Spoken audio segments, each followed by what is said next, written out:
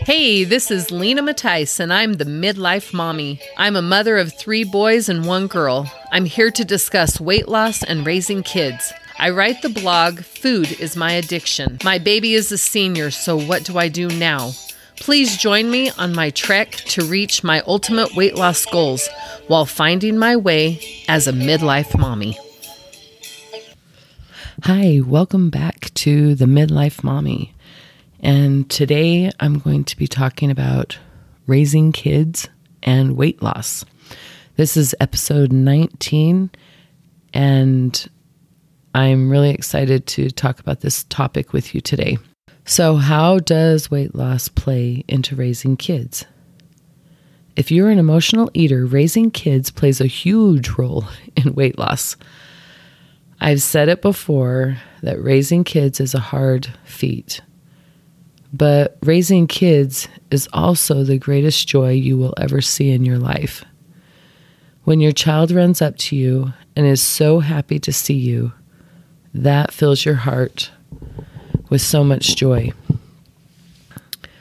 Now, about weight loss. First off, pregnancy is really hard on a woman's body. Some women can bounce back really quick, but some women, like myself, their bodies do not bounce back. In fact, after 1 natural birth and 3 C-sections, my body shows that it did not bounce back very well at all. The more I learned about it, the more I realized that my body did not bounce back very well because of the choices I made after my babies were born. If I would have ate healthy along with my exercise, maybe my body would have bounced back a little better. When I was nursing my babies, I was so hungry all the time. Or at least I thought I was hungry all the time. So what did I do? I ate all the time. That is what did not serve my body. Having babies was not what hurt my body. Did it change my body? Yes, it did. But eating whatever I wanted hurt my body, not the pregnancy. While my children were growing up, I was blessed to be a stay-at-home mom with my children. I babysat many different children to help supplement our income. One day, while I was talking to one of the mothers of a little boy I watched, she said her son told her she needed to eat more so she could have a baby. So I thought that was pretty funny. So we decided that because I ate so much while I was pregnant, that he decided that that was why and how you get a baby inside there. So he was a cute little boy. He was pretty funny. But that experience made me think about how much I was eating. I did eat whatever I wanted when I was pregnant and nursing. The only time I didn't was with my first pregnancy because I was borderline diabetic. I ate very healthy with that pregnancy, and I only gained 10 pounds. After I had him, I lost 20 pounds, and I felt great. The only thing is, I was so hungry while nursing, I gained all that weight back and then some. Even back then, if I would have controlled my thoughts about thinking, I should be able to eat whatever I want whenever I want because I'm nursing. If I would have controlled that thought, I would not have gained so much weight. Just because you have a baby does not mean your body will change the way you don't want it to. You have control over what you eat and what type of exercise you do. I firmly believe you can get your body back after having babies. I've seen a lot of women that have done that. The next thing that I want to talk about is cooking for children. Over the years, I've had to figure out ways to cook for children and cook for me. My children, my husband, they don't like to eat the healthy foods that I like to eat. My body does not do well with macaroni and cheese all the time. That is a food that my children like to eat all the time. We didn't eat that all the time, but they liked to eat it all the time. And in fact, my children like lots of foods I like but should not eat. So what do you do if your children will only eat foods that are not good for your body? That is the dilemma that I've been dealing with for 26 years. I would go through periods of trying to eat what they eat, but just eat less. I would go through periods of cooking something for them and then something for me.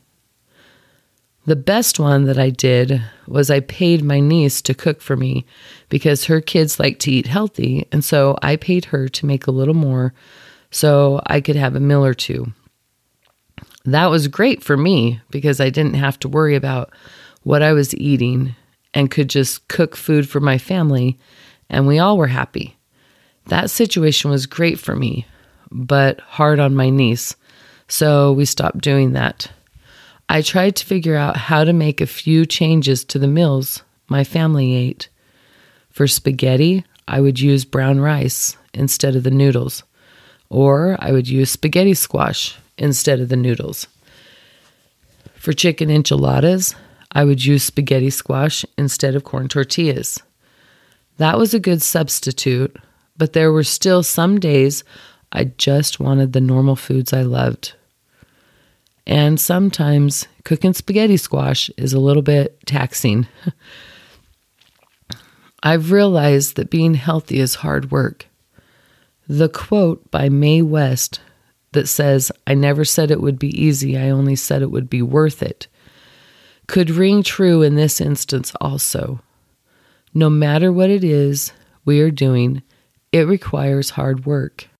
If you look at someone that is skinny and think that they have it easy, I'm sure that something in their life is hard for them. Not one person in this world has everything easy. Just because it looks like they do, to us, does not mean that that is true. Over the years, I've learned to adapt my food with some foods my family likes. Something that I did took a year for my husband and son to figure out is to start mincing broccoli and carrots to put into my meatloaf and to other meals that I used ground beef in. It took them a year before they figured out I was putting carrots in it, only because I didn't cut it up as fine as I did before. They still don't know that the broccoli is being put in there. So hopefully they don't listen to this podcast and figure that out. But it was fun to find ways to sneak vegetables into my family's food without them knowing. And it made the food healthier for me. That is one thing that has been hard, having a family that does not like vegetables. But as you can see, I found ways to trick them. So there you go. You can find ways to sneak your vegetables in. Now my oldest son and my grandson love most vegetables, so that is a good thing. All I know is there are ways to cook for a family and cook for yourself. You can find ways to make adjustments to your family's food so that the food will be good for you too.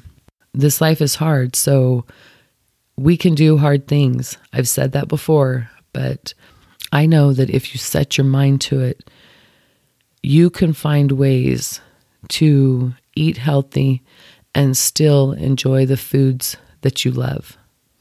So next week, I will be talking about dealing with a spouse and his food issues. Know all things are possible with the right mindset and putting trust in the Lord. I'll talk to you next week.